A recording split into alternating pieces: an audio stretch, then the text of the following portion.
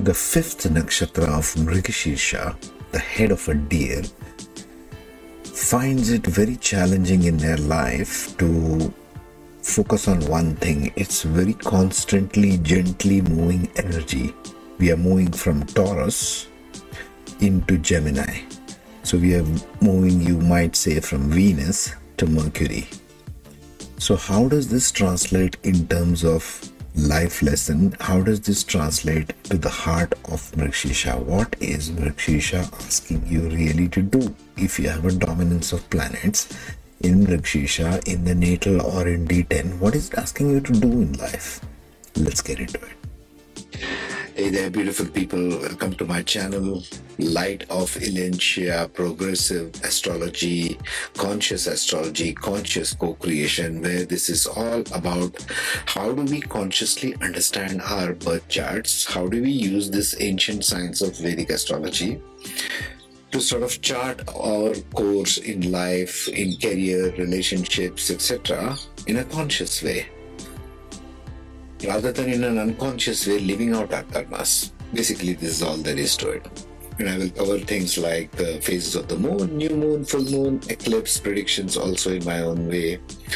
My content is best viewed on tablets, on laptop computers, desktops, that kind, because I bring up sort of landscape format of presentation, because it's best viewed as landscape on a big screen, so that you can take screenshots and use it as a study material. This is more like a study astrology exploration, open exploration. Okay. If you like my content, please consider donation on the link below. It'll help me, encourage me to make more for you, better products for you, and it'll help me maintain my little channel on the web. Yeah.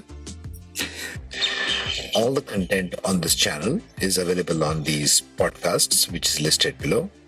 You can go to the podcast. It's free for you. You can distribute it. You can understand it and listen to it at your own pace. Okay. Thank you for all your likes, shares, and subscribes. Once again, deeply appreciate it. And let's get into the material now. So Mrighashirsha, the fifth nakshatra, falls half in Taurus, half in Gemini. So it's moving from last two parts of Taurus into the first two parts of Gemini. That's why I have put two lords there. Lords in Taurus is Brahmana, which is Venus. Lord in Gemini is Mercury, which is a Vaishya. Vaishya is a tradesperson. Let's start from the top. The temperament is Devgana. So it is looking by default for the higher aspects of anything. All Devganas are like that. They are looking for the higher evolutionary aspects, the soul evolutionary aspects of an idea, of whatever the drive is within the nakshatra to create or to preserve or to rejuvenate. The varna or the propensity of Mrighashirsha is a servant class, which means what? What does it mean as servant? It does not mean servile. It just means you are here for service. Okay? Huge difference between the two. It's the way you interpret these things. So servant class implies Mrighashirsha is here to serve in some way. Be of service. The type is passive. Once again, like the balanced nakshatra, if the nakshatra is passive, it just sits there in a receptive mode and asks things to come towards it. I want the right opportunity, I want the right people, and then I'm going to do something. Otherwise, I'm going to just sit and waste my mind away. This could be the challenge of the passive nakshatras, all of them. The drive is sthiti, means they are more of preservers. They want to preserve something, all the good things of life, because it's Devgana, it will look for preserving all the good things of life. This is the tendency of Mrighashirsha. Doesn't matter where it appears, in whichever chart of yours, natal, D9, D10. Now the Lord is Taurus. In Venus, Lord is Venus, which is about Brahmana, which is about knowledge and wisdom. But going into Gemini, the second half, which falls in the first two padas of Gemini, it is Mercury, which is a Vaishya class. Like Mercury and Moon, a Vaishya class, I have marked there. So what is Mrighashirsha? The heart of it. We have to tie, in order to understand the heart of every nakshatra, we have to tie the path and the drive into the life lesson down there. What is the life lesson of Mrighashirsha? Finding core commitment which resonates deeply to work with. This is the drive. Mrighashirsha is signified as the head of a deer. Think of the deer in the woods, in the forest. It's a mild animal. It is grazing quietly, but it is constantly going and searching for one thing or the other. Like the deer hunts for musk, right? The smell is coming from its own body, but it hunts all over the forest for that beautiful smell. This can become the theme of Mrighashirsha, provided you don't take care of it. If you take care of these things, your life could become a little more smoother in your natal as a personality, in your D10, in your career. Finding core commitment, there's the key word. You need to find what it is you would like to get committed to so that you can prevent your mind from drifting around like a wild butterfly. There you go. So Varna is servant, passive. So tying life lesson now to the drive. So in order to get out of your passivity, in order to get out of your mental inertia, you need to find the commitment first. Then you will go from passive to active.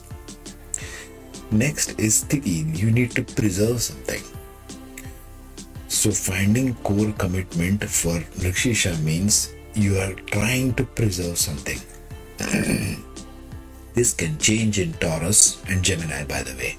It's a Mars-ruled nakshatra. All Mars-ruled nakshatras are split in two.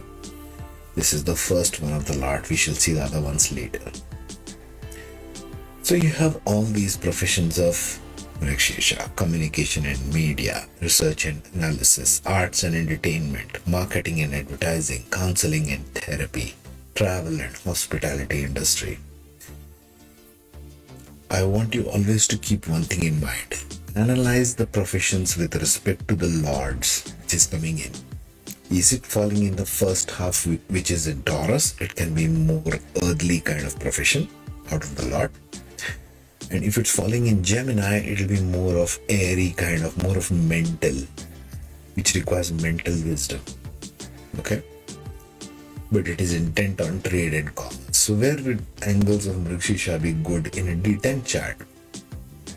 I would think more of Varuna, excellent communication skills, adaptability, able to connect with others at work, 12 to 15 degrees in your D10 chart.